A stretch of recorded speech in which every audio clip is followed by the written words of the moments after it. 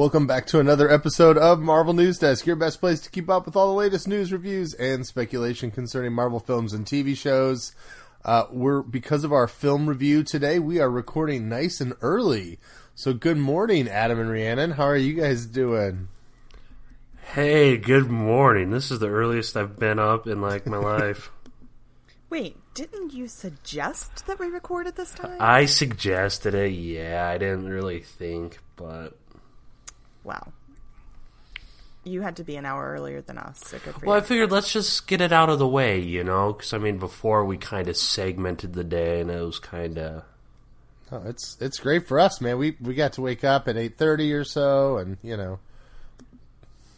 Well, you two were already up reading the newspaper and stuff, so... Actually, my alarm clock is just two children screaming at each other, so... yeah, it's mostly dealing with the fighting of 3 and 5-year-olds. So. I've had time to get up and walk to my little bodega and get some breakfast. Though the guy there at the bodega did comment. He said that I looked a little bit more tired than normal. I always love when people say that. Hey, you look sick terrible today. Oh, okay. What? Yeah, I feel fine. I feel the best I've ever felt. But thank you. Yeah. I'm glad he cares. You know. It's nice to know there's somebody around that cares. Does it have a cat?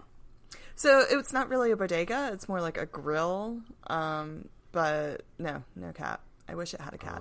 Maybe we should talk about cats on this podcast. I think we will. Ooh, probably. Look at that. So it's Captain Marvel week, and we'll start with Captain Marvel news. There's been a lot of talk about this movie and the reviews and Rotten Tomatoes and what would happen. And what's happening is it's making a freaking ton of money. It looks like it's going to come in about $160 million as we record this. Given the way this thing's had a trajectory, I would not be surprised if tomorrow they squeeze another 5 or 10 out. Maybe not, but we'll see. It maybe comes down.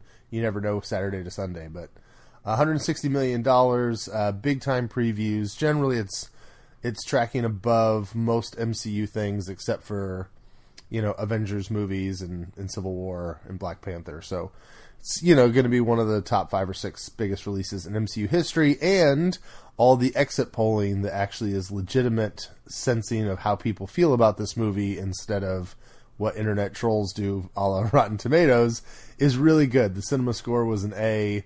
The post-track has been very good, all that kind of stuff. So it's being received well. People love it. It's making lots of money. I assume that it has already made money from you two.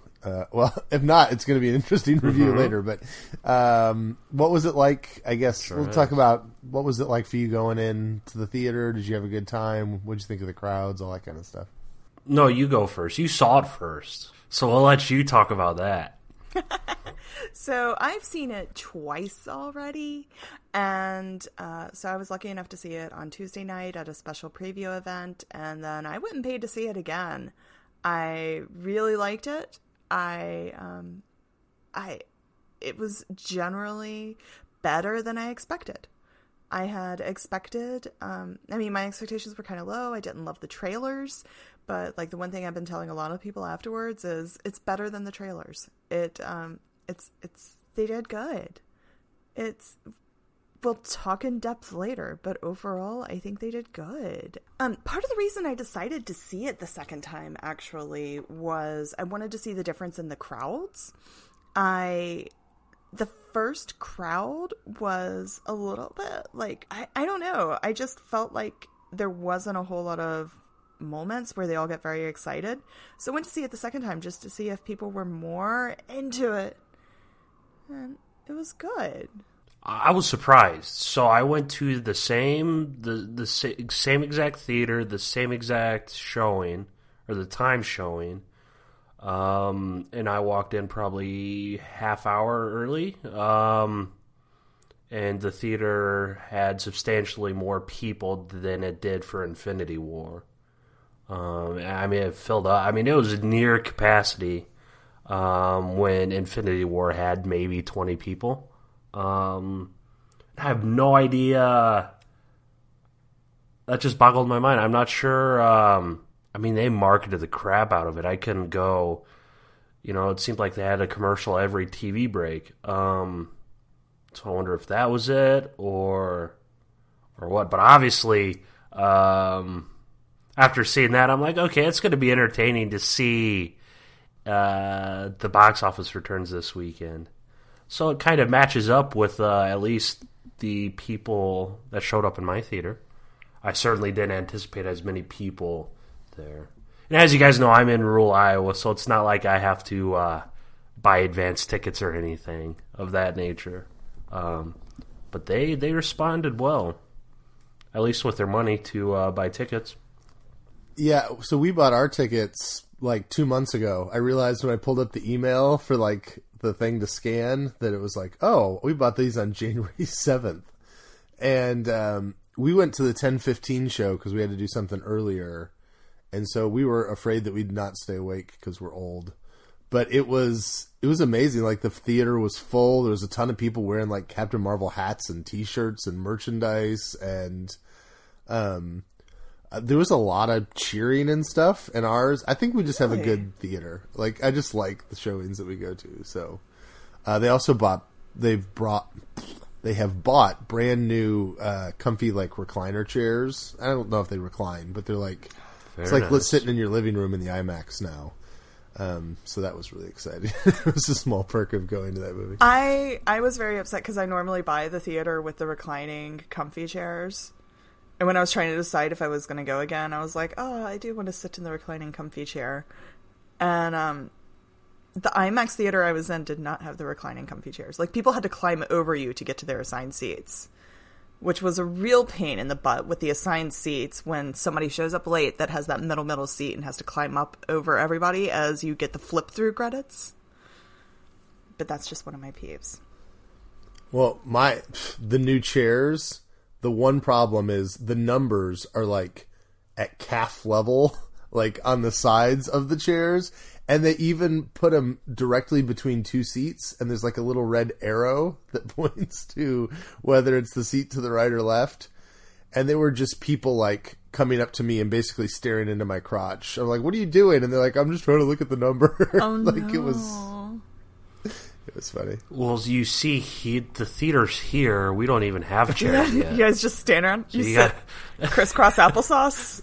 Pretty much standing In a around. folding chair. Yeah, so you guys are lucky. Pretty much. Communal chairs. I never want to complain about getting a free screener and getting to see the movie early in a cool crowd. But the security guards were directly behind me, what's often referred to as like the Marvel snipers, and they talked through the whole movie. Like, I think one of them would have to go and do like a patrol or something, make sure people weren't videoing or whatever.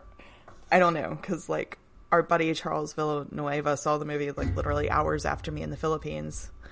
But one would come back and be like, okay, so what you just missed is, and just like at full volume. And I'm like, dude, that totally killing it here.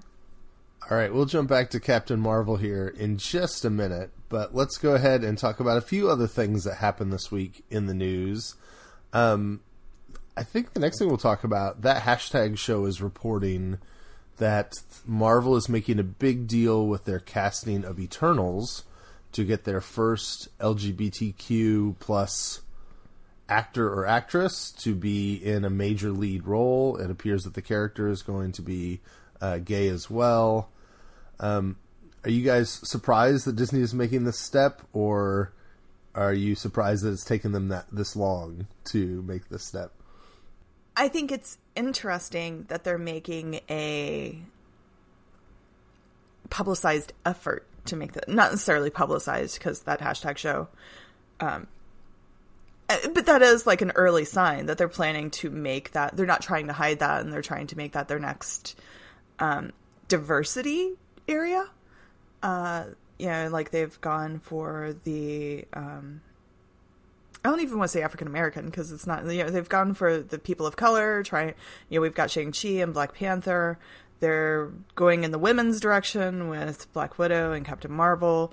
And I mean, the next area of diversity, and the one that seems to be much harder to break through and get universal support for, is the LGBTQ+.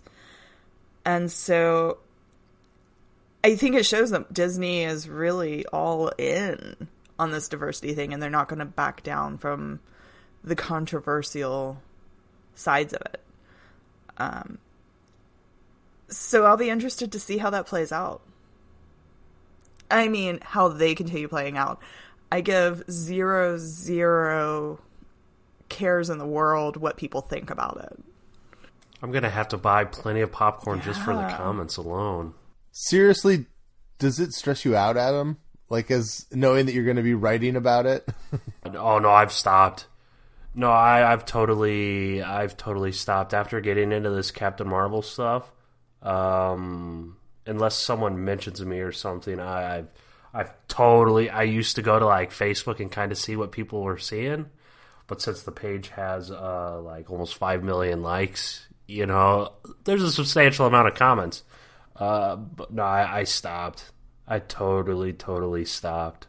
Personal growth. I would like to thank Captain Marvel for giving me that strength, because I never even read the comments for the stuff I wrote at MCU Exchange. See, yeah, but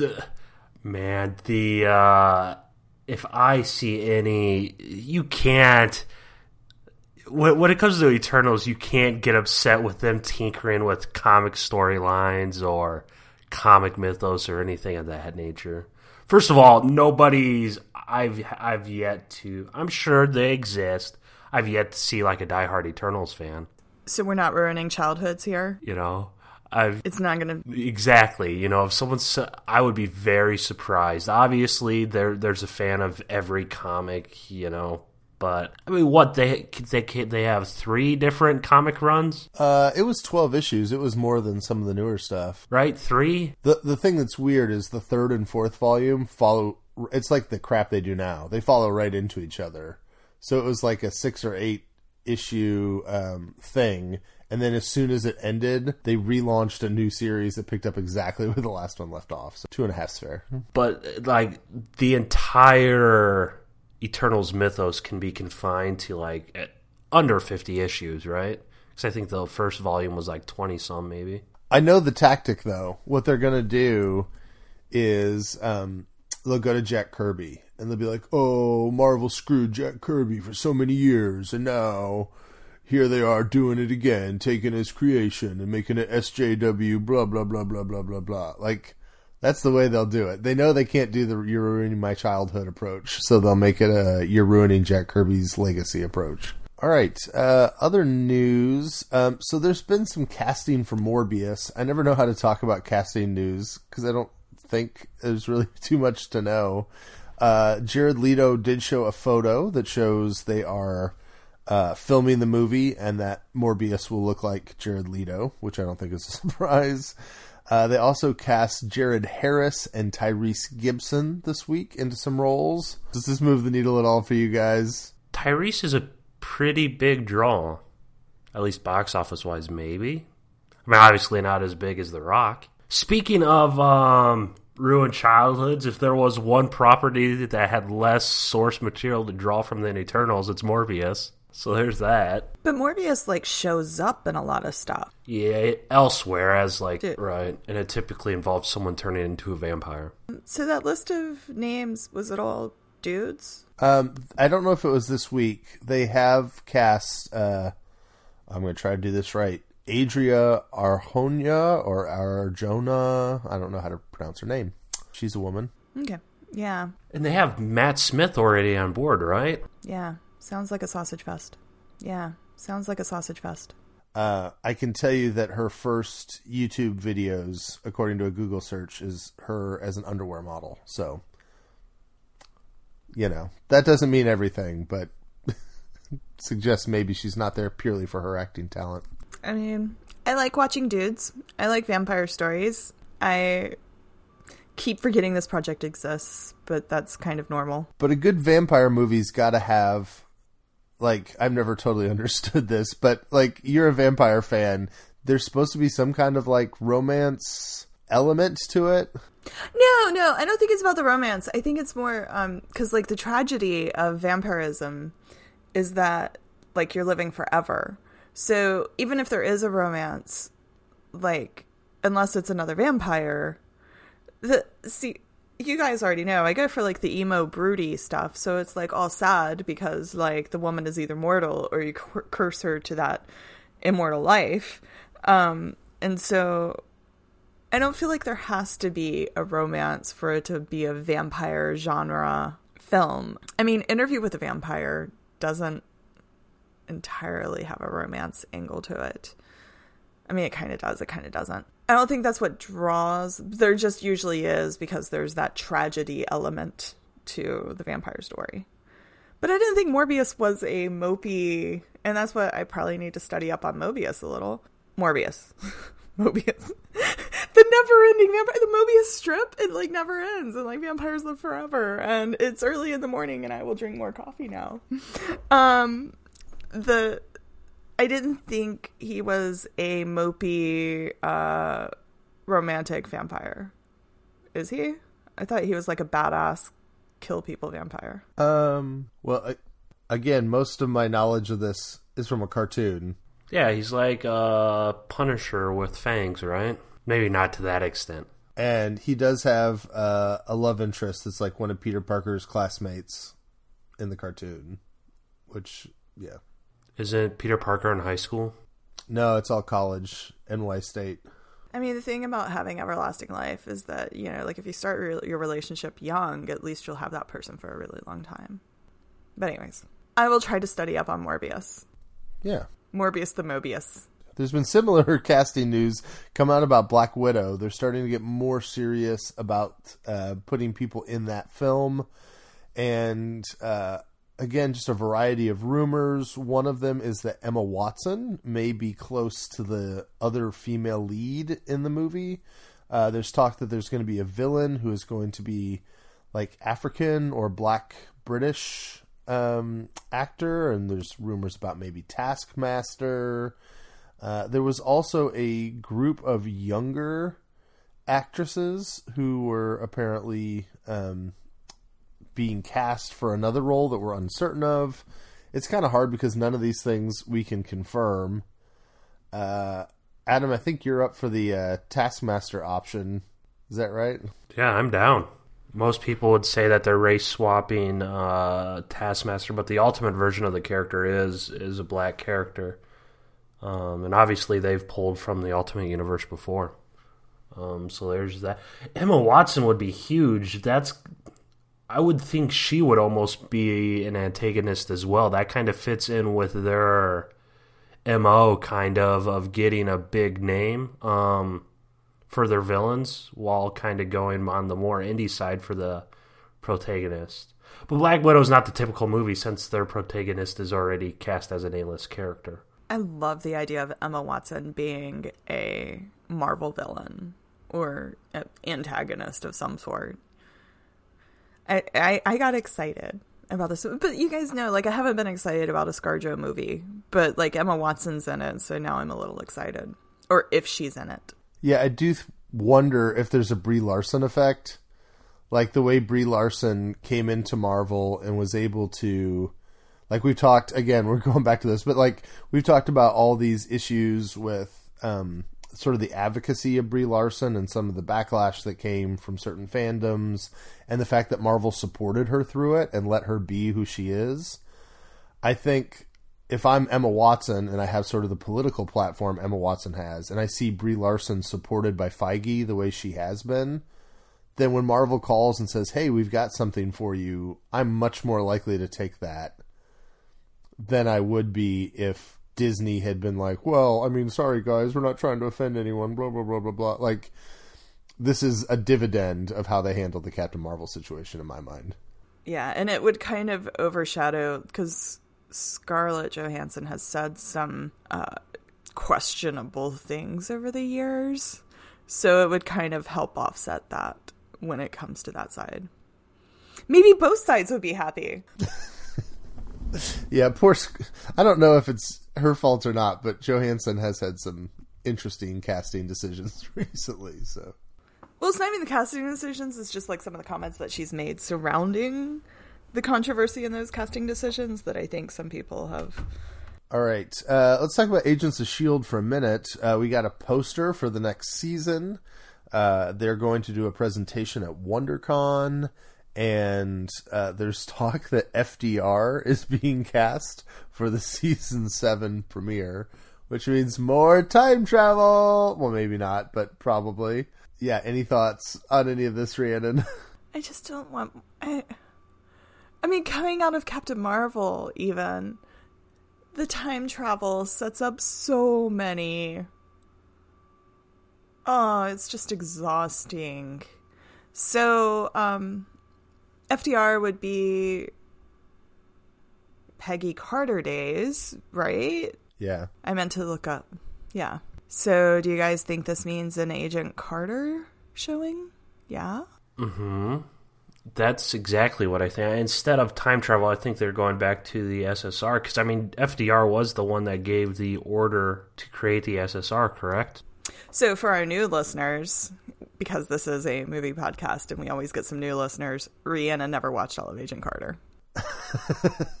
Oh, that was in Captain America, right? With whoever Tommy Lee Jones played. He was SSR. Okay, yeah. So the S.H.I.E.L.D. predecessor, Tommy Lee Jones and Agent Carter from Captain America, that was formed in World War II. This is one of the great downfalls of First Avenger, is no one knows that character's name. We just all call him Tommy Lee Jones. Right. But I think it does make sense, particularly as ABC has not been able to launch anything else as far as shows.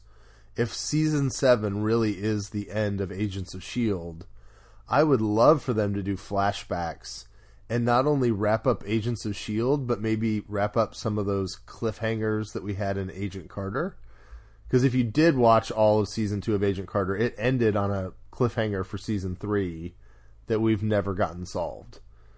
And so if they wrapped up them both as sort of like we're finishing off this kind of corner of the MCU, I would appreciate that much. All right, last thing that we're going to talk about in the news, and then we'll get into Captain Marvel. We Got This Covered, who I don't think we trust at all, suggests that Marvel is working on an R-rated Blade movie with Wesley Snipes.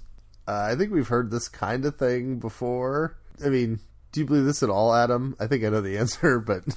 Nope, not in the slightest. I know several sites won't cover them anymore. But I'm not sure where their sources are or who they are or what, but chances are this report's wrong. Yeah, I mean, just look at their track record. That's all I gotta say. I mean, that would be such a random thing. I mean, let's just look at this objectively. Like, we don't even...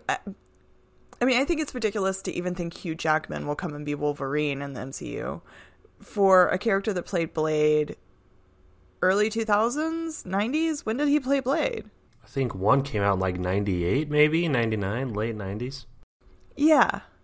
So for a guy that played a character in the 90s to come back and be that character again 20 years later? Like, particularly after his career fell off a cliff and he got arrested for tax evasion and all the other things that have happened with Wesley Snipes. There are many, many talented actors out there that could play that role and play it well. So to think that they would, for some reason, go with that same person 20 years later, there would have to be a hugely compelling reason, and I'm not buying any of it. Yeah. Right. And I mean, chances are Blade's going to be like a 10-year franchise, right? It should be a franchise at least, so maybe I don't know. It just seems like a bizarre choice. How old is Wesley Snipes? He's got to be 50 or 60, right? I have no idea. Or am I way overshooting? Yeah, I don't even know. Maybe he's 40. My bad. But, yeah, it's just... But the thing, sure, give him a cameo or something that winks at that previous role, but no. Yeah, I think that's totally something they do. Obviously, they love their cameos. But I don't see... I'm going to play conspiracy theorist here, all right? Why this could be true. Okay. First of all, do you guys remember they were going to release a Blade comic series that was about his teenage daughter? and then Right. it was announced and they said it was going to hit shelves, and then they never put it out. There were some rumblings that they pulled it because they actually liked it so much that they were going to develop it for film or TV instead of put it out as a comic book. And that would make a lot of sense to bring Wesley Snipes into. That it's like this fully formed older Blade that's been behind the scenes and he has a daughter. Also, while this sounds ridiculous, it's not as ridiculous as when I read something that said Leah Thompson was working on a Howard the Duck something for Marvel. And I said, no, that was 35, 40 years ago. There's no way they're bringing back Leah Thompson for Howard the Duck. Oh, yeah, they were. And so, I mean, that was obviously a cartoon, but, you know. But she said they pitched him for a movie, though. So I just think that they happened to be working on Howard the Duck while she was... Because wasn't she involved with Chip? I think Chip Zdarsky was part of the pitching process. For the record, I want to see Chip write whatever movie he wants to, because I think it would be the best movie ever. I don't know. So that raises all sorts of questions. I mean... Is Wesley Snipes just going to be an older Blade, or are we supposed to make sure like those 3 movies are canon, or what? Because then if the movies are canon, then that means the CW show has to be canon. So I think it's... I feel like Incredible Hulk worked this way. You can argue that Incredible Hulk picks up in such a way that that Eric Bana Hulk movie isn't necessarily out of continuity. They never said it is in continuity, but they kind of left it open so that if you wanted to feel that way, you could, and I could see them doing that with this too. Fair enough. It's all connected, right? Who even did the Blade movies? Was that Sony or was that Universal or? Oh, I have no idea. Paramount. I don't even know where to start with those. All right, that's enough of the news. I don't think there's any trailers. Let's go ahead and jump into Captain Marvel so we can have a good, long conversation about this movie. As the first female hero in the MCU, I think it's only appropriate, Rhiannon, that we should get your feelings first. So, did you like this movie? I liked it. I liked it far more. I find myself telling a lot of friends... It's better than the trailers.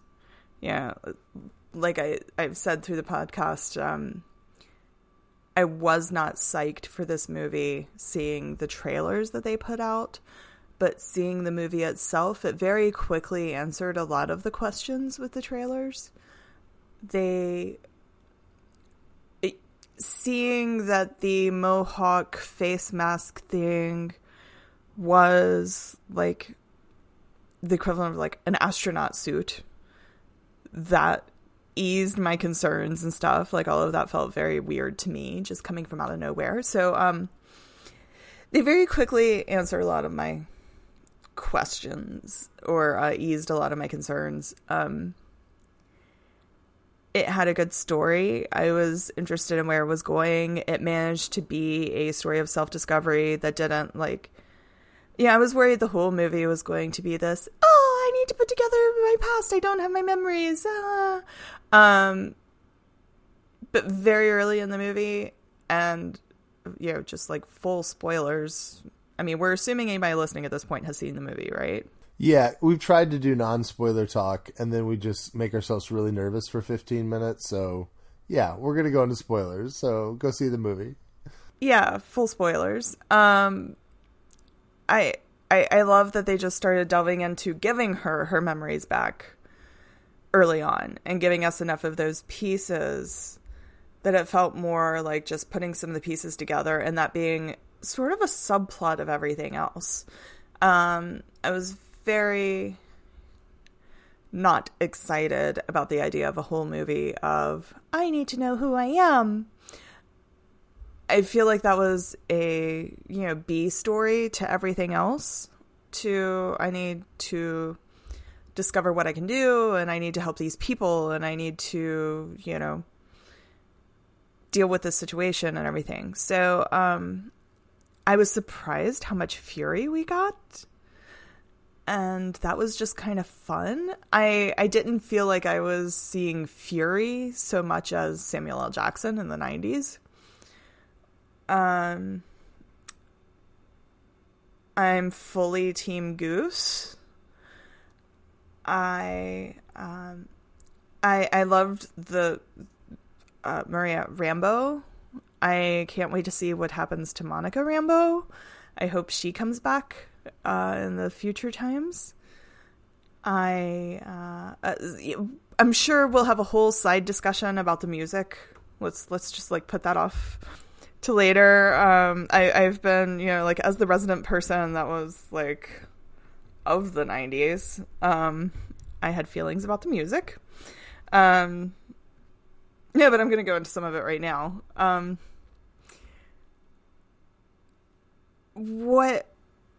Carol Danvers disappeared from Earth in 1989. She came back to Earth for like 3 days in 1995. Her music is not 90s music. So there were parts of that felt a little uneven to me, but like Maria Rambeau listening to TLC's Waterfalls totally fit for me. Well, I know Adam had issues with it.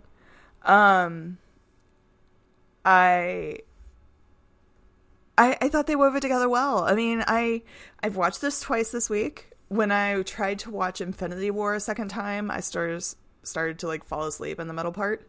So like it kept my interest. I almost like find myself wanting to go see it a third time.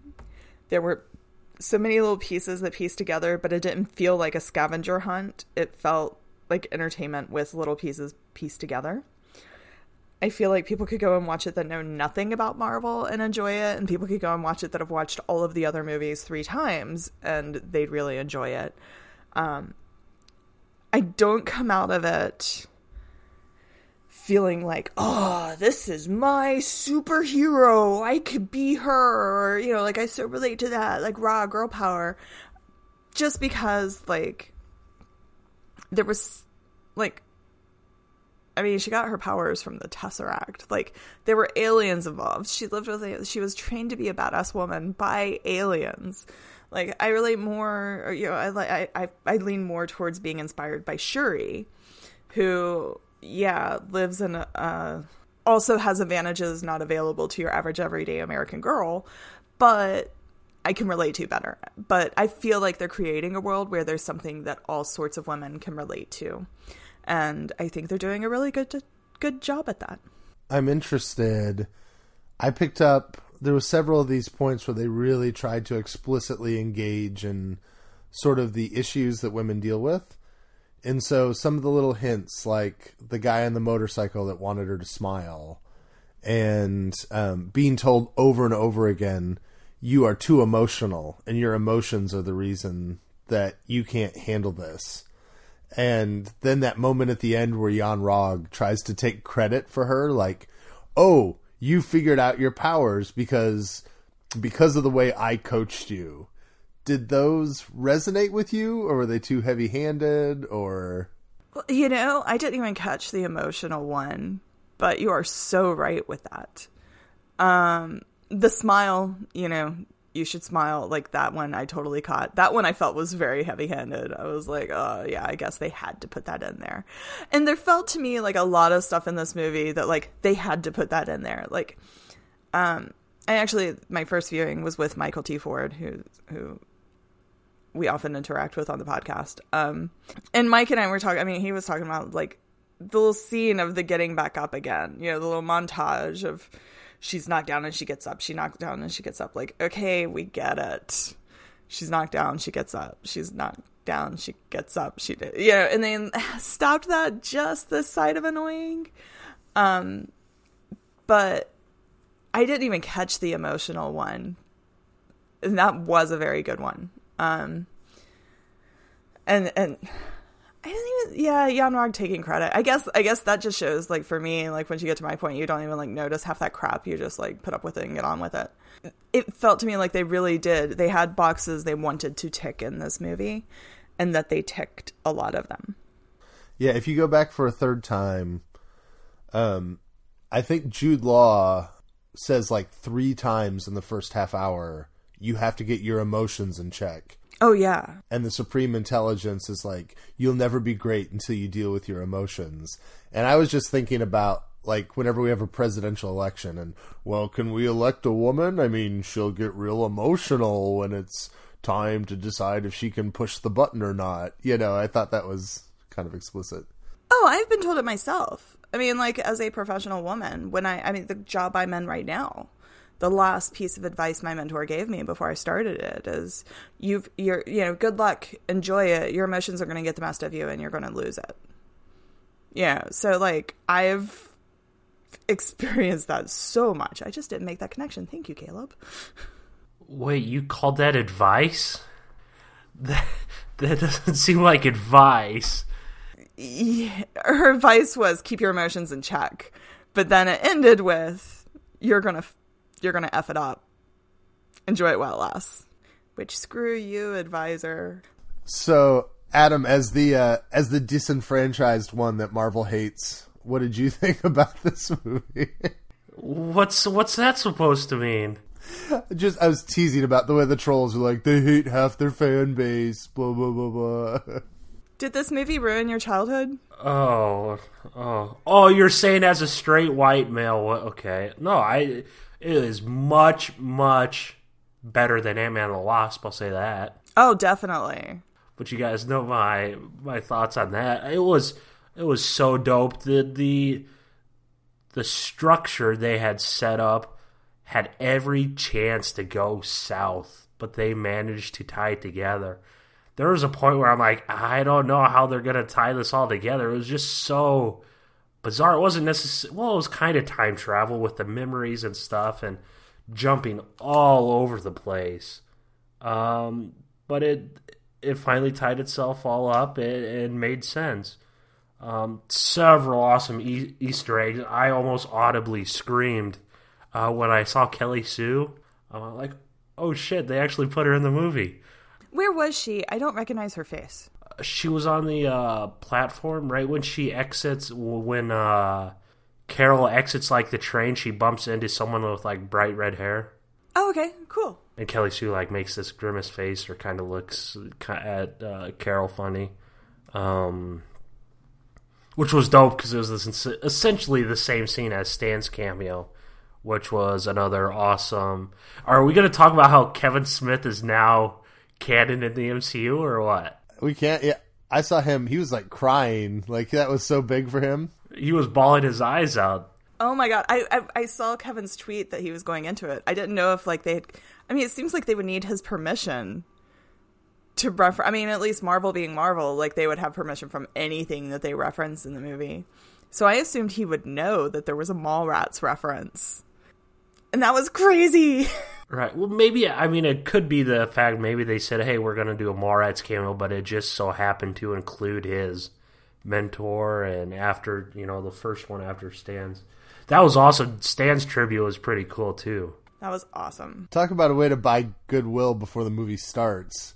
Like my theaters, like everyone's clapping before the movie even begins, so... Let's talk about, so they pronounced it a couple ways. How are you guys saying that? I'm saying it Talos.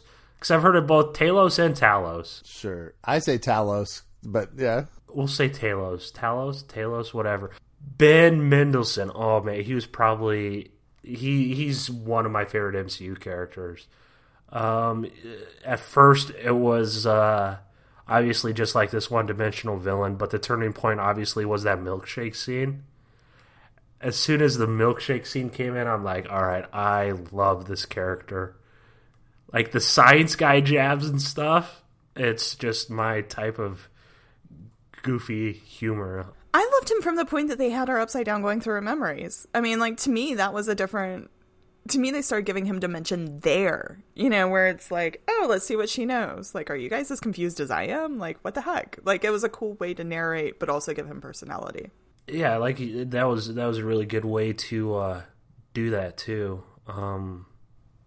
I really liked that.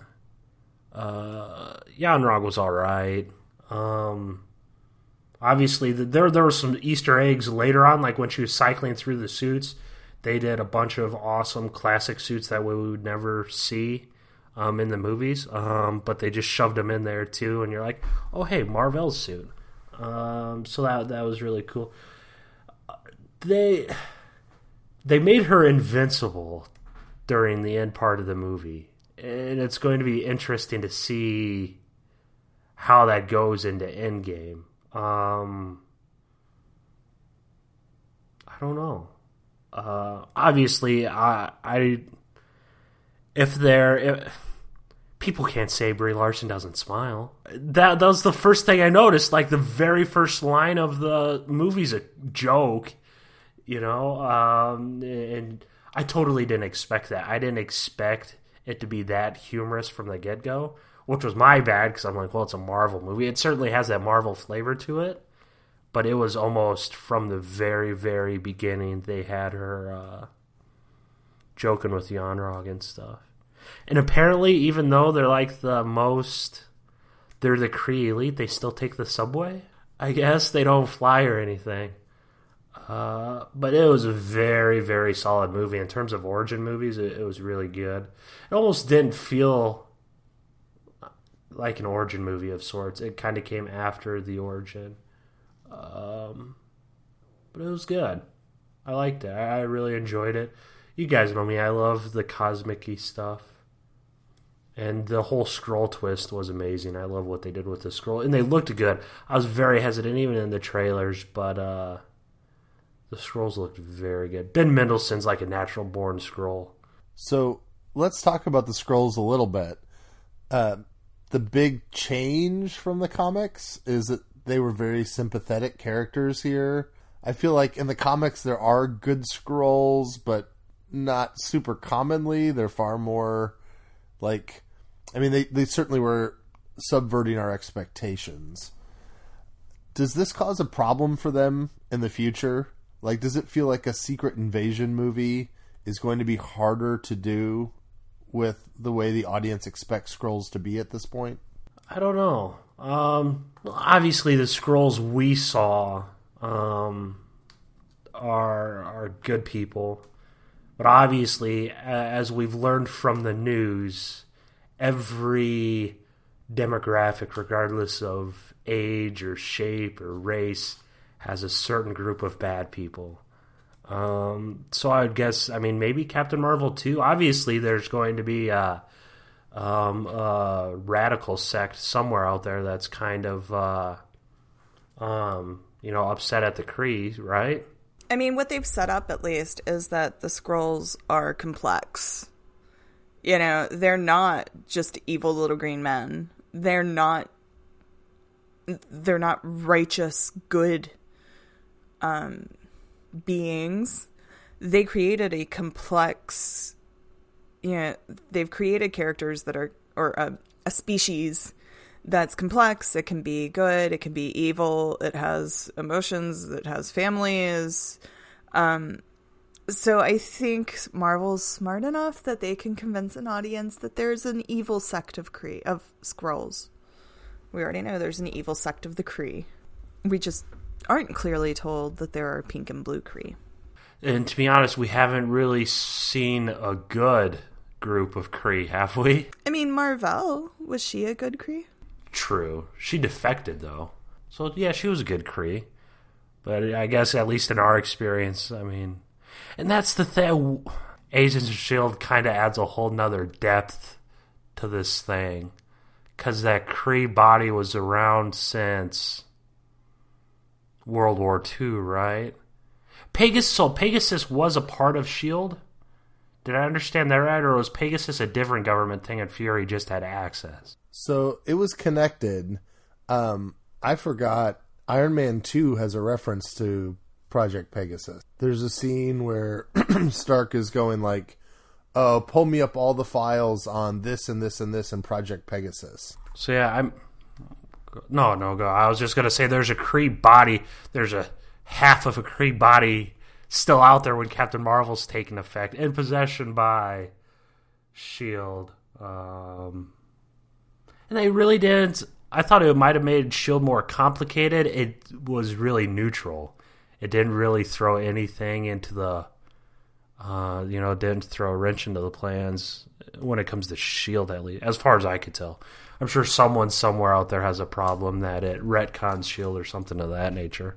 Yeah, I just felt that the way that they took the Skrulls, if we do a movie in the future and the Skrulls are invading Earth, I think there's going to be a little bit of dissonance for the audience of like, wait a minute, these are those poor refugee people that were getting beat up on in the last movie. And it's not that people don't understand there's complexity and that there's good people and bad people and all, you know. You've moved the momentum one way on Skrulls as a character.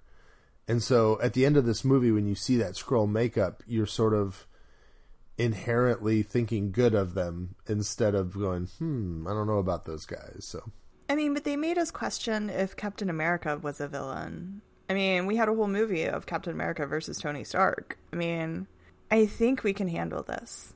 Yeah, that's true. I was very surprised. They didn't really set up Secret Invasion like I thought they were going to. Like, as I understood it, there's technically no Skrulls. There's no Skrulls on Earth anymore, is there? Oh, I think I came out of this assuming there are Skrulls all over Earth. Really? But that was because the first time around I forgot that they went up in the spaceship at the end. But, I mean, there could easily be Skrulls anywhere. Well, they could. But, I mean, it calmed my fears. I'm like, oh, no, now that they're introducing Skrulls, I mean, Endgame's going to be a game of who's a Skrull and who's not. But I don't really feel that way anymore.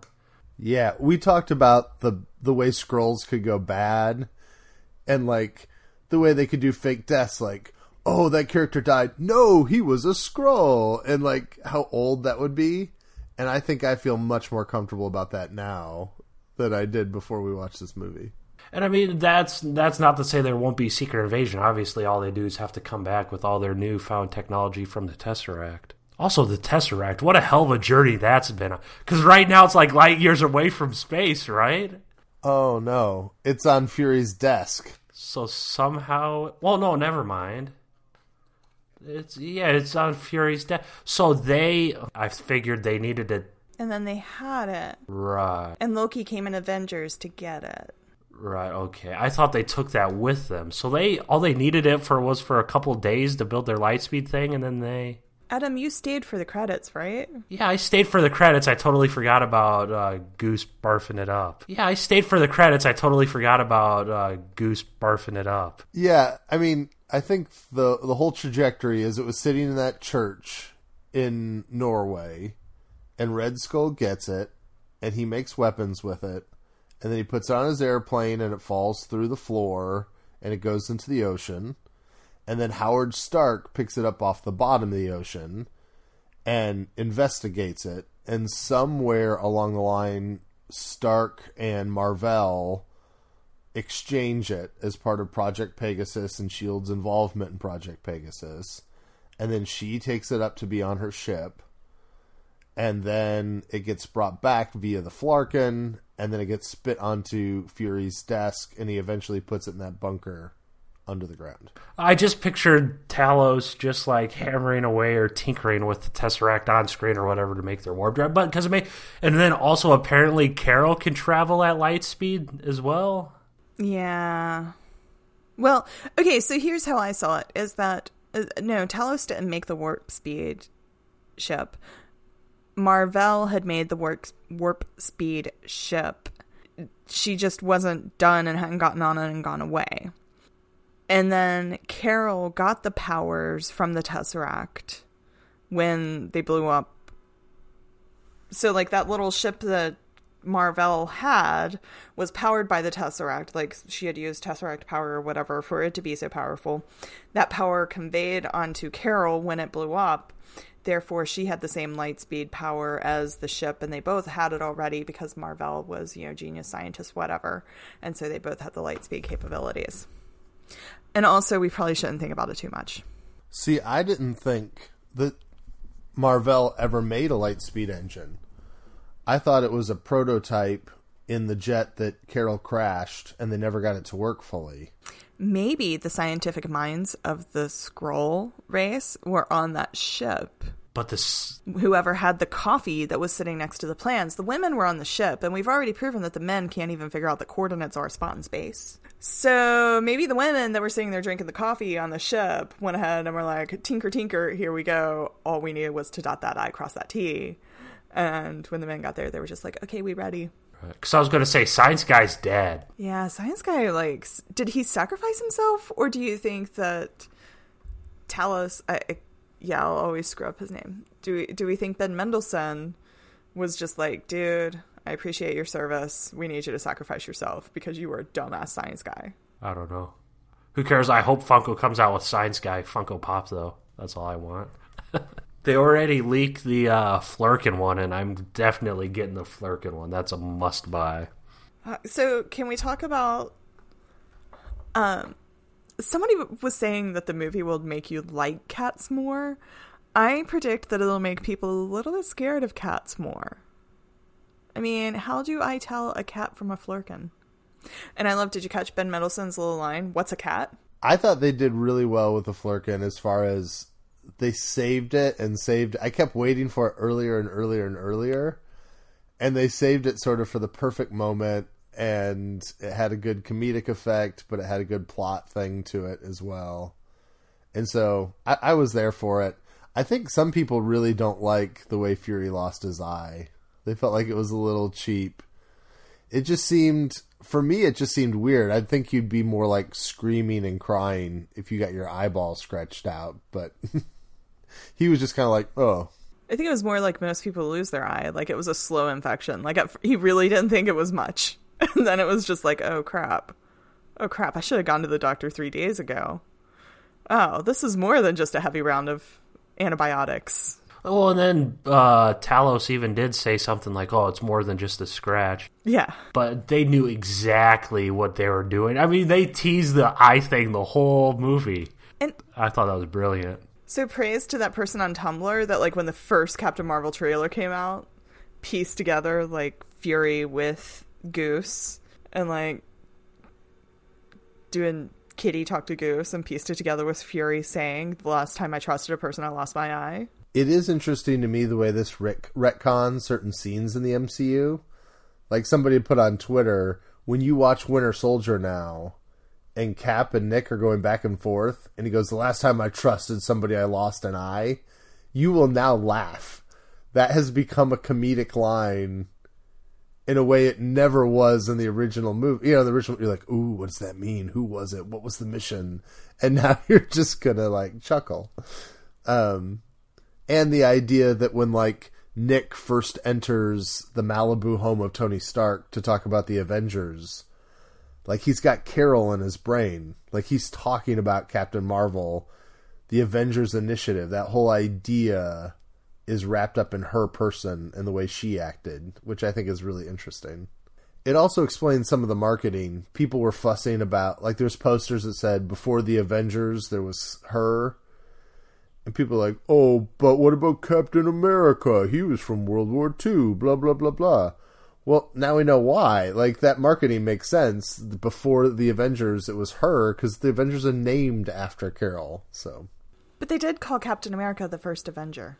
Yes, yeah, that's true. I mean, they literally made his movie the first Avenger. So I'm not gonna give them the stupid people voice. When you brought up the retcon thing, I thought you were gonna talk about the toast. Because apparently, what is it, Age of Ultron, when they're at Barton's, apparently he's either eating like a sandwich or toast that's cut diagonally. Oh, really? Yeah, that's what I thought you meant. I'm like, oh, geez, how'd the internet find this out already? Oh, I assumed he was lying about that cut diagonally thing. There's something about it. There's a toast conspiracy or sandwich conspiracy. Bread. There's a general bread conspiracy going around the internet as of now. Now, Adam, leading into this, we talked a lot about Annette Bening and whether she'd be Supreme Intelligence or she'd be Mar-Vell. Turns out everybody's right. She's both. Everyone's right when it comes to that. Did you like what they did with that, or? It made a lot more sense on screen. I never really understood. Because I mean, even so, let's talk the Supreme Intelligence. Even in the comics, the Supreme Intelligence is this is a computer, but it's also this bioorganic floating green head. But it doesn't make sense because it's very computer based and it can send out infections and viruses and things of that nature. It doesn't really make all that much sense in the comics. You just see this big floating head, and I already forgot the Power Ranger's name. Gorgon. It's not Gorgon. Power Rangers head guy. It's kind of like that. It just makes sense what they did in Captain Marvel with it. I love the holo design. I thought the holo design was going to be a lot like Ronan's stony ship thing, but they almost added some Thor Ragnarok, Sakaar type stuff to it.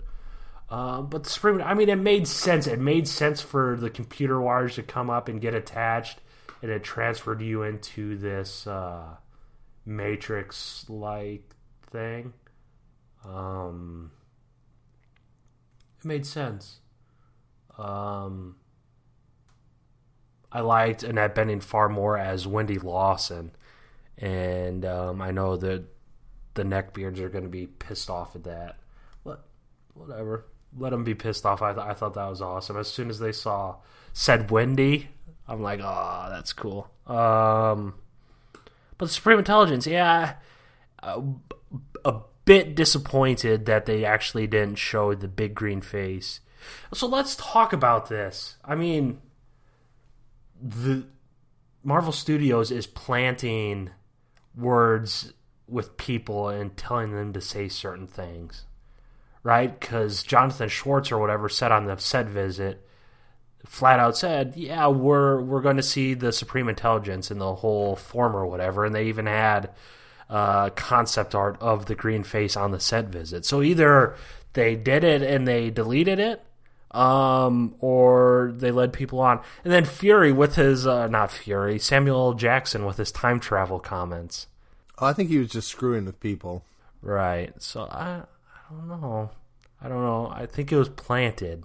I did read that the Annette Bening as a Supreme Intelligence thing was a very late, like they were in the process of casting an actor to be Supreme Intelligence.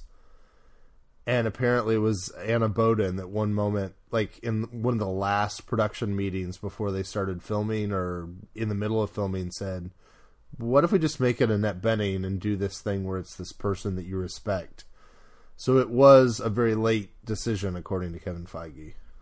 So maybe later, but then I got the sense that the Supreme Intelligence, it's not a physical place. It just seems like there's these pods strategically placed around Hala or their ships, right? And then they just attach to that, and the consciousness goes to like a server or something. My assumption is that in that like temple that she went to early on or whatever that was, that the real floating head is back there behind a wall somewhere. They just don't think it's as photogenic as they want it to be, and there'll be a reveal at some point where we'll see it. There are mysteries left to be solved, Adam. We don't have to know everything right now. And the last thing this movie needed was a green floating head. That would give me lots of Skrull questions. If there was a green floating head in charge of all the Kree, then is that a Skrull is that the king of all Skrulls that's actually been controlling them? Is that I don't need all those questions. I just need my badass lady. And Annette Bening was the badass lady. There was a moment when they started playing Come As You Are, and Annette Bening was going evil, where I was like, okay, yeah. This is kind of what Sigourney Weaver should have been in Defenders. Yes! Yes. And as Adam's been calling it, and they gave us the Defender song. Which, okay, so I'm going to go on my rant now. Nirvana was not a thing in 1989. Nirvana had come and gone by 1995. Kurt Cobain was dead by 1995.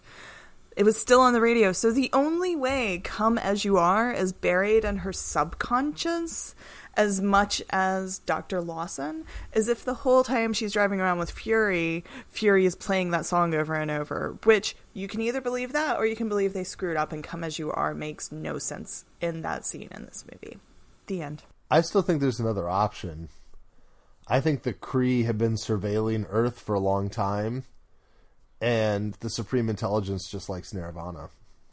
Well, but the thing about having the person you respect most as, you know, as the person that shows up in the Matrix, whatever, in the Supreme Intelligence, is it's tapping on that emotional feeling that you attach to that person, that scene, that song, that sound. There's probably smells to the Supreme Intelligence's little world there. And if it doesn't in your subconscious trigger something, and I mean, we're led to believe a sense of trust, it makes no sense. It makes no sense.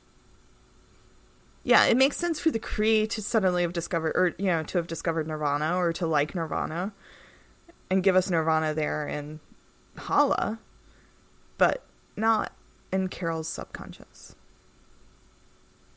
Though I'm just a girl playing when she does her, like, you know, whatever. I mean, that fits with the time period of the show, and we don't have to believe it's in her subconscious. And that is awesome. You guys really liked Waterfalls? When they were driving to Pegasus or whatever, I just thought it was very out of place. Waterfalls is playing on So we have a disagreement here. I think Adam thinks it's in the car. It's not in the car. It's playing from her radio. She's working on her plane or whatever. No, but it's playing over the scene that they're driving to Pegasus. No, it's not. No, it's playing when Maria Rambeau's working on her plane. They're in Louisiana, they drive up on her property, and she's got Waterfalls blaring from the radio while she's working in her little airplane garage. Are you sure? No, I think Waterfalls is when it's overlaid when they're driving to Pegasus, because they're driving like in the desert or whatever. That's what Adam wrote up for comicbook.com, so that's...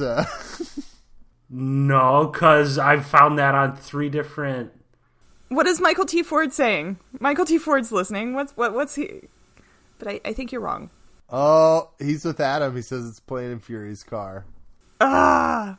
But that being said, I can totally believe that Samuel L. Jackson in 1995 was listening to TLC's Waterfalls in his car. Well, I know it's believable. It just seemed out of place when it was... I don't know. It just seemed like it needed like a more oomph. I thought it was playing for Maria Rambeau's stereo when they walked up to her in Louisiana. I don't know. We'll have to watch it again to figure these things out. I mean, at least we can agree on Come As You Are. I'm like, what is this? I mean, one, it shows that Marvel Studios doesn't know what was used in The Defenders. Or care, anyway. Because at least 3 of us saw that and thought, Defenders music? Though I wanted Nirvana in this movie, it was just a weird place to put it. I mean, it was weird that they went with that song, and it was weird they put it in that pivotal moment.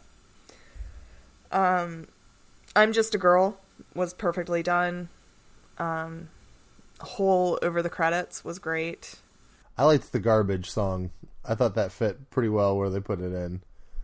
I like Angry Girl Rock with Carol. To me, it fits well. Yeah, and I know we were all sad that there was no Alanis Morissette. Though, I mean, in a weird way, the Mallrats reference to me was made up for no Alanis Morissette. Just having Alanis in that, I'd be like, how Alanis was in one of Kevin Smith's movies. Let's talk about the credit scenes. Mid-credit scene, I was a little surprised by it. Carol shows up at the Avengers facility, and it's close after the end of Infinity War based on Scarlett Johansson's hair and Cap's beard, right? I guess so. I was a little underwhelmed by this scene. Does Cap actually shave? Could that be CGI in the trailers and teasers? It seems like a weird thing to CGI, different facial hair for Cap. Oh, yeah, it seems to concoct a full scene and just throw in a trailer, too. I mean, so her hair short, they're still counting the death tolls, it seems like, on the computer. Like they're going through all these different countries and they're tabulating how many people disappeared. I think what surprised me is my assumption was that Carol was going to be the turning point of Endgame. Where it was like, oh, we don't know what to do. How are we going to beat Thanos? And then Carol was going to show up and it was like, oh, now we have options. But if I'm putting the chronology together right, Carol will be with the Avengers for months or years before Endgame even starts. Well, Carol's going to go out and find Tony. Like, Carol's going to help put the band back together. Yeah, that's gone up significantly, I think, at this point.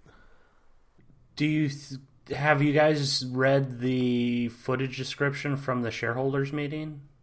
A little bit. How spoilery do you think it is? I've kind of avoided it. It's probably the second trailer. But the band is together in the footage, is the sense I get. Everyone besides... I mean, Nebula's in the Avengers compound. So she gets back there somehow. Which works with Rhiannon's theory that Captain Marvel takes care of it. Yeah. Well, maybe, but how'd she arrive? Like, was she just chilling in there and popped up? They never showed how she got to the Avengers compound. She followed the beeper. Right, but did she just, like, walk in the front door, or did she, like, teleport? Or... Oh, I bet she knocked a wall down. She came in through the roof. She actually crash-landed the Benatar, and it's off-screen somewhere. But it does just change. I don't know. I just assumed Carol would appear mid to late in the movie. But, again, based on Black Widow's hair, like, it's like Infinity War happens, the snap happens, and then a month or so later, Carol shows up, and then we fast forward to Endgame, which is not what I was expecting at all. I mean, I think there's going to be a significant amount of getting the band back together. I mean, I think all of that does happen pretty early, but I think there's going to be time where she's trying to find Tony, trying to find all the pieces, trying to figure out who intergalactically has survived so that they can make a plan forward. Because we know we're going to get to see like some years of the world adjusting to the snap. So I think she shows up. Maybe she doesn't even trust these guys or something. Because, like, Fury's not there. And then the end, like, you know, well, where's his buddy Coulson? And they think he's dead or something. Maybe. And then we have, you know, Gap while Carol goes off and does her thing. The irony is Coulson probably really is dead. They don't just think he's dead. He actually is dead now. Yes. We never did talk about that. That was probably one of the most uneven things of the movie, right? He looked like he was 3 different characters. Yeah, there were definitely scenes with Coulson in the movie where I didn't realize it was Coulson. I mean, it just, like, it was so uneven. I thought it was just another throwaway S.H.I.E.L.D. character. Also, I'm so in tune to this stuff, or whatever you want to say, that the second they started showing numbers in the end credit scene, I went, oh no. Because I know damn well people are going to start analyzing that. But like, well, actually, it should be... the population of Norway. Exactly. It's kind of like a very complex 8 years later thing. I do think there's an answer here for why did... people have been asking, why does Fury wait to page her until now? And there's talk that, well, maybe he didn't. Maybe he paged her earlier, and this is the first time she responded. It does strike me that if I'm Carol and I get the page from Fury and half the people around me start dusting at the exact same time, I go, oh, I probably should go to Earth to check this out. Because all the people with Carol are dusting too, right? Absolutely. what I think is interesting is they didn't establish Carol having a huge emotional investment in Earth. Like, it's not like she has to get there. It's not like, oh, I have to save the humans. I mean, do you think they gave her a feeling of having more allegiance to humans than Kree? Or, I mean, obviously the Kree did bad things to her, but having more allegiance to humans than Skrulls or any other beings in the galaxy? Do you think she feels any allegiance to Earth? Yeah, I think what's hard is, do we ever get the sense that her memories fully come back to her, or she's just aware of them? That's right. No, that's what yeah. They left it like as she was just aware of them and she didn't regain them, which I thought was another interesting choice. Yeah, so, like, I mean, I think that's where, like, aliens are attacking Earth. And Feige addressed this head on. He was like, you don't know that she wasn't there when they were fighting the Chitauri. She might have been there. Fury might have called her. She might have just been sitting right outside the atmosphere going, nah, they good. Or she could have actually been involved in, giving them a hand up. Maybe it would have been a worldwide Chitauri invasion. Or she pushed Tony through the wormhole. Like, as he's falling to Earth and it's, like, closing in behind him, she, like, gives him a little shove to make sure he makes it back through. Yeah, I mean, maybe she's, like, the little secret hand throughout this whole... everything that didn't work in the past, we can just be like, Captain Marvel was there. But... I don't know. I hope they do address it. I mean, I hope in Endgame she says something about, like, yeah, it's gone off a couple of times, but this is the first time I've been able to fit it in my schedule or something. She also said that it only works for 2 galaxies away. So she must be in the immediate vicinity, quote unquote. Well, Flurkins can hold an entire galaxy in their stomach. There you go. I hope we get Flurkin, Goose, and Rocket. I do too. I hope out of that comic scene, I hope we get that so much. Sequel, were we going to talk sequel thoughts? Or real quick before we do, I think we need to talk about the Rambeaus just a little bit more. I don't feel like we did much. I thought that Maria Rambeau, Lashana Lynch, I think, is that the actress? She was awesome, and there was like an emotional depth to that part of the movie that as soon as she was on stage or on screen, all of a sudden, like, the emotion of the movie just moved and worked in a way that it wasn't working before, and I thought she was very impressive. Even Monica was such a little badass too. She's gonna be so good. She was giving me feels. Yeah, I have just watched Wrinkle in Time recently. And I feel like there's this new, there's these little badass little girls coming out, and I liked Monica a lot. I hope she's in Endgame as an adult woman that's just awesome and helps out. Yeah, it'll be interesting to see. I don't remember how Monica, and Michael T. Ford I'm sure has this, I don't know how Monica becomes Captain Marvel in the comics, but I don't know, could an adult Monica tinker with the wreckage of that ship maybe to, like, experiment and give herself powers? It'd be interesting to see, like, is there a way that we could get a fully formed Monica Spectrum just out of nowhere in Endgame as, like, a surprise new entity, I wonder? Well, Maria got a job with S.H.I.E.L.D., right?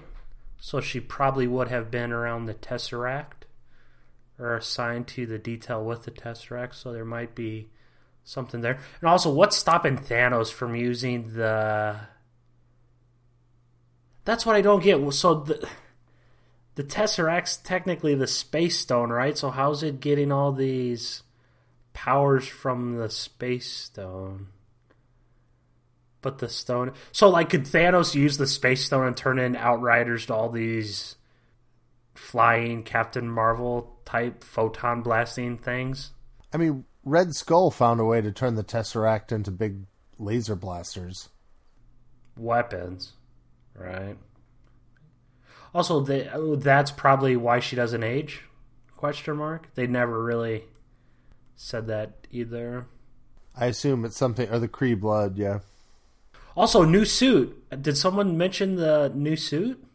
Yeah, like more gold on it, I think, on the shoulders and stuff. Yeah, it's more cosmic-y. It's almost armory type. All right, so yeah, talking sequels, just to move, kind of to segue those things, I am really excited about the idea of Kamala Khan showing up in these movies some way, because the scenes with young Monica suggested to me that if they keep Bowden and Fleck, that they could do better, to me, with a Miss Marvel tone than they even did with this movie. Like, I think they would have the right sensibilities, because I think some of my favorite stuff was the Louisiana stuff that was a little more like emotional and family and all that kind of stuff. And the idea of handing them Kamala and her family and her friends was really exciting. Dude, Monica could show. They're in Louisiana. She could show up in Cloak and Dagger. Ooh, I bet you want to go cosmic though, right, Adam? With sequel. Hell yeah, I want to go cosmic. I want Carol to either form Sword or Carol to join up with Alpha Flight and just totally kick ass among the cosmos. But then on the other side, part of me wants to have it be another prequel. I think they could do a thing where they introduce Richard Rider and set it up so she's dealing with Richard Rider during the Kree and Darien War. Because obviously they kind of laid the groundwork there where she's tired of the Kree just killing all these people, right? So maybe... Obviously, she could be the one that caused that treaty to be signed in Guardians of the Galaxy, right? We don't know. So she could have been instrumental in something of that nature. And obviously that would piss Ronan off and cause him to do what he's done. So I like that. But then after Endgame, with all the properties consolidated, of course, you would think S.H.I.E.L.D. or someone's like, maybe we should really, we have the technology to do it. We have all this vibranium. We have access to some vibranium. Maybe we should, make a real life Star Wars. Draw some inspiration from Reagan and do this interplanetary defense type thing. She is Star Wars. But, why not just take the ISS and throw some vibranium on it and make it this huge, gigantic space needle in space?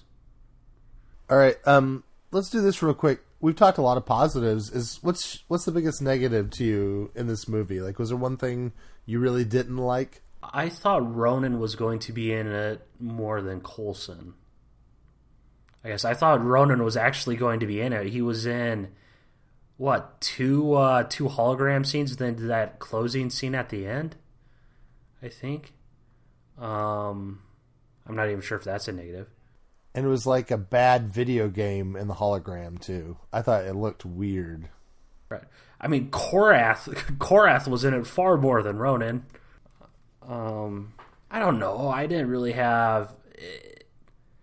The comedy was kind of off-putting at first. I guess I just didn't anticipate it right out of the gates. Coulson, I guess, maybe. Coulson was way too inconsistent. I'm not even sure if that's a huge critique. Fury was such a different personality that, I just don't see it was Fury. Yeah, and I didn't see... Something about Fury keeping the creature that clawed out his eyeball as a pet in his office. I don't know how I feel about the Fury we know. But then again, we haven't gotten much character development. We haven't really gotten to know Fury a lot in the later films. I don't feel he's intentionally been a whole lot of a mystery. And it just feels kind of inconsistent, but But that's not a complaint. It's just sort of like I don't have like, there's nothing in this movie that I'm like, ugh, that was bad. There's just a lot that I'm like, you know, it was just shy of being absolutely perfect. And I think they could have, you know, like I didn't leave this movie going, everybody must see this. And I think they could have maybe tweaked it a little bit more and gotten to that point. But what do I know? I've never made a movie. I think my biggest problem, and it's a significant one for how I try to like evaluate it. I felt like this movie didn't overall have a tone. Like, there's a lot of fun pieces to this, but sometimes they felt a little piecemeal and like duct taped together, if that makes any sense. Like, but I feel that's a good comparison to like being a woman trying to make it in a man's world. So if we look at this as a lady movie trying to make it in a world where men are always the stars, like if you come off and it's all funny, then it's like, oh, you know, she's not a real superhero, she's a funny girl. And if it comes off being too sexy, it's too sexy. If there's too much romance, there was no romantic subplot, you guys. And there was no romantic subplot. And not only that, but they also never even dipped into any kind of like sort of sexualization or objectification. Like, maybe this is silly, but I think a lot of directors or a lot of people, when she changed from her Kree outfit into the 9 Inch Nails, like, t-shirt and jeans, there would have been a scene of her like changing out and open, or like something that would have like hinted at like her in her underwear, or like somebody like peeking over and being like, woo, you know, like there would have been like some kind of moment. Oh, she changes clothes, we'll have to make mention of that. And in this movie, they're like, no, she changed her clothes, whatever. You know, like there's so many times where they could have thrown in something in that line and they just didn't need it. And I love that they didn't. Yeah. But that's what, like, back when we said, like, what, you know, what do you want from Captain Marvel? You know, what could she bring that hasn't been touched on? They did a lady movie with no romance. Oh, and I mean, superhero movie with no romance. You know, no romance at all. I am so excited. This movie just went up like so many notches for me. Well, and her and Fury remain completely platonic. Like, that would have been such an easy thing to put in some kind of tension in there or whatever. I mean, they could have made it that Jan Rog, you know, they could have thrown... There were so many places where they could have done it, and they didn't. But that's the thing. So, like, I think going back to what you were saying, like, I think that in itself is a nice metaphor for, like, women trying to make it in men's worlds, is that... You know, if you go too funny, then, you know, you can't be taken seriously because you're funny. If you go too emotional, you can't be taken seriously because you're emotional. If you go too hard, you can't be liked because you're too mean and too hard and all of that. And I think they very carefully walked all of those lines. And I think, you know, that is a very, very careful balance.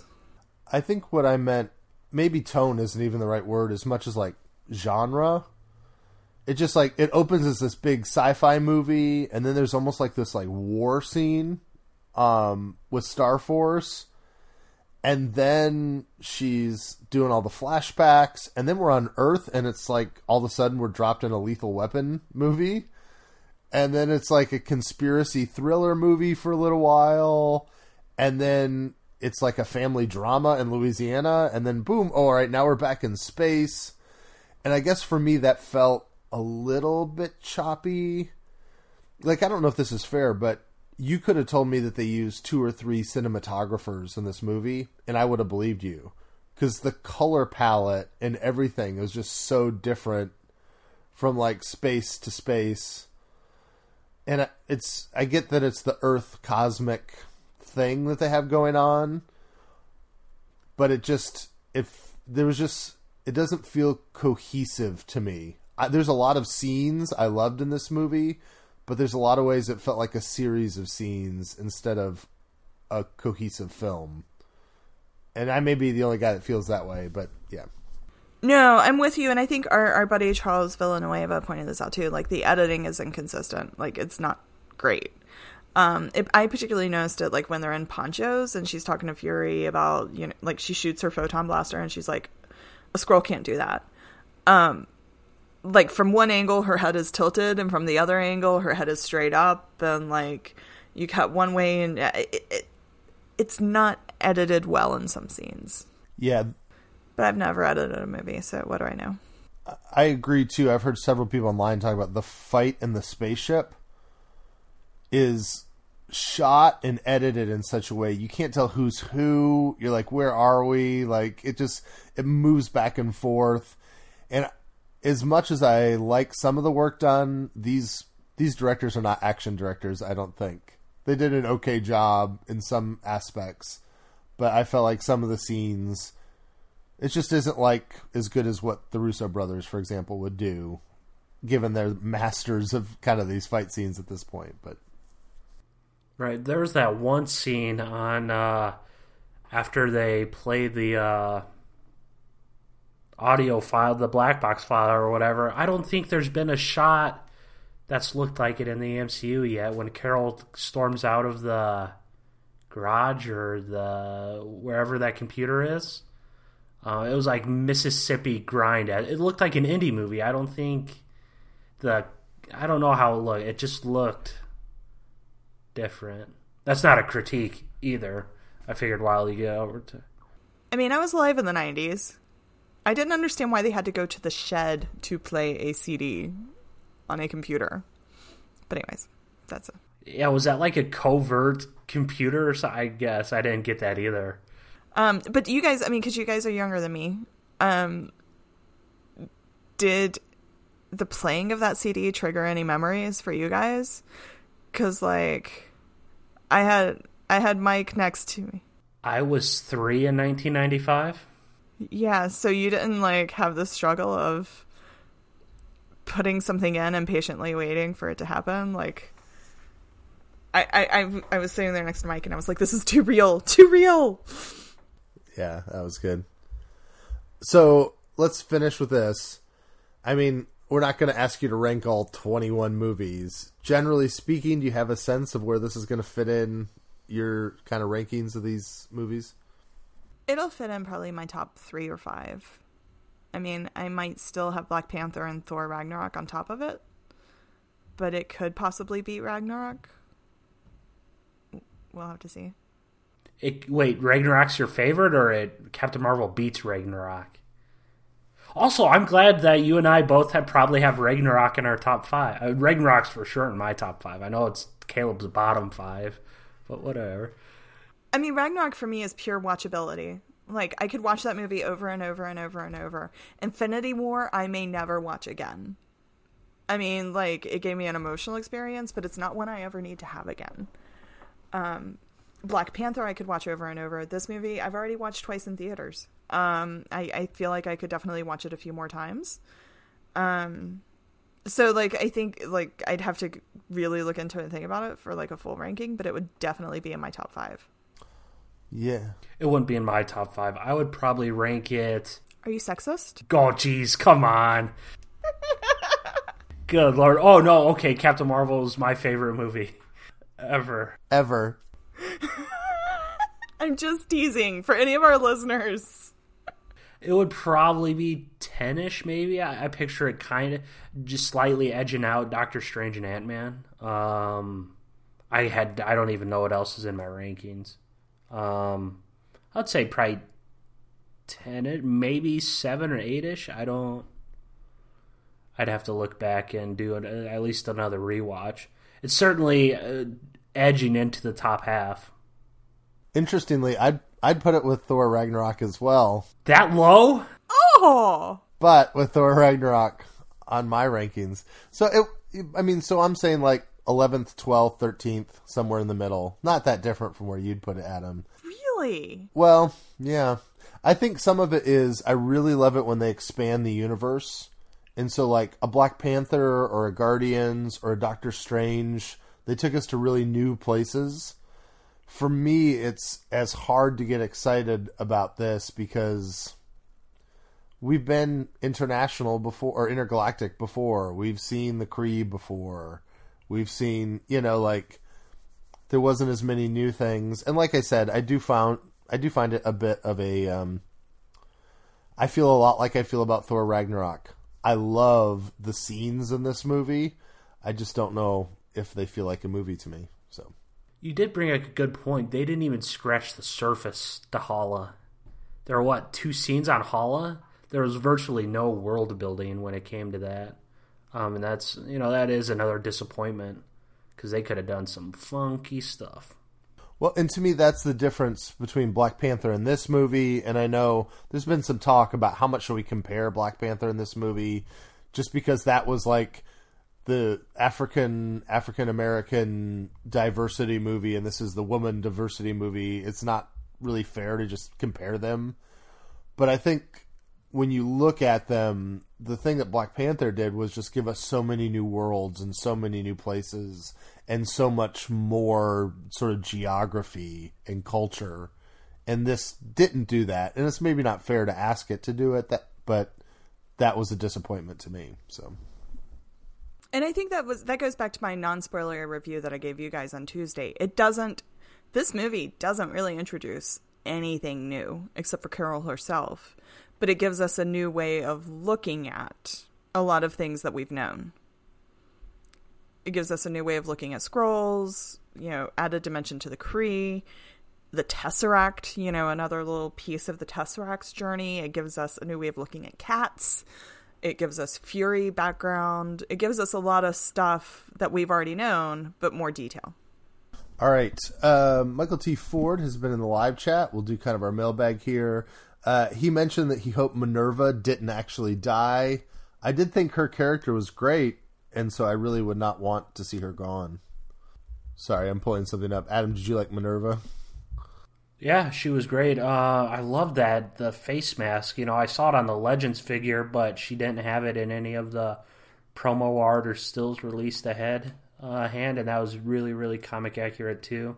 So once they exploded her, I like the idea of she ejected somewhere and she's kind of been incognito on Earth, kind of trapped.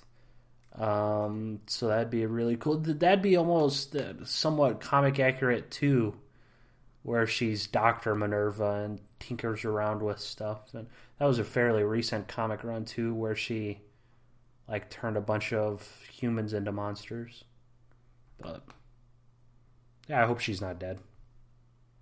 All right. Other mailbag stuff. Dave on the website feels like, as far as Oscar potential, if they did a Death of Captain America movie, that they could get some Oscar buzz for that.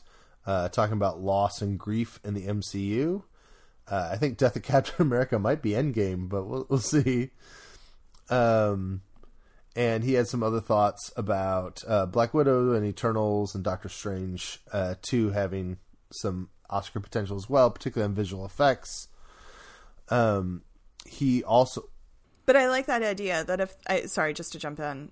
I like that idea that if there was a movie following up on how the world dealt with all that grief, or even if Endgame ends up being a movie about grief, then, that might be award potential. Go on. As far as where the universe can go next, he thinks that at some point we should see a Jonathan Hickman Time Runs Out kind of storyline.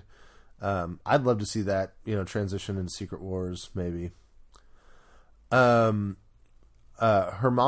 was just saying the best part of the Dark Phoenix trailer was the fact that the release date didn't change the next day, which is a new level deal. And then Love Waffle has a long comment here that I'm honestly not going to read because it's about The Gifted, and I don't want to spoil myself. I'm not quite caught up. I'm the only one who's watching it, I think, on the crew, but I am working on that. He did post a picture. This is weird. Did you know that the same movie theater is in the background of the Fury getting dusted scene as is in Venom? It's all connected. In the motorcycle chase? Fury was with San Francisco. Colby in San Francisco? Well, I don't know if they're supposed to be in San Francisco, but they were in front of the Rialto Theater, and it is the same sign. Wait, that's what the theater's called in Pocahontas, Iowa. Rialto Theater. Yeah, there's a lot of Rialtos. This one looks like it's got this one's got the same sign, I think. So, the guys at Honest Trailers did a great job showing that the editing in Venom is so bad that they go past the Rialto Theater like 6 times in that motorcycle chase. They like just show all the cuts and they're like, there's the Rialto, there it is again, there it is again, because they just shot in front of the same block all day. So, all right. I think that does it for this week. Thanks for listening to the podcast. You can support our show lots of ways. You can send us a message on Twitter at Marvel News Desk. You can give us a MarvelNewsDesk.com reaction to a post. You can give us $1 a month over at patreon.com/MarvelNewsDesk. That'll give you access to some special content, including our annual Patreon podcast. Like us on Facebook at facebook.com/MarvelNewsDesk, or subscribe to the YouTube channel at watch.marvelnewsdesk.com. Help others see the show by giving us a 5-star review on iTunes. Most important thing you do every week is you listen and you tell your friends, and we're very thankful. Thanks to Tim Cox for our logo. You can find him on Instagram at TimVCox. And thanks to Alvin for the theme music. You can find him on a variety of social media platforms at The Skull School. All right. It was good to do a movie review again. It's been so long since we've had a movie, so it was nice. It's been... what are we going to do after Far From Home? Cry. Oh no, there's like, there's when is the Jean Grey movie? Whatever it's called. Phoenix. Dark Phoenix. That's before. That's May. That's before. New Mutants will hit Hulu at some point afterwards. It's Disney Plus, yeah.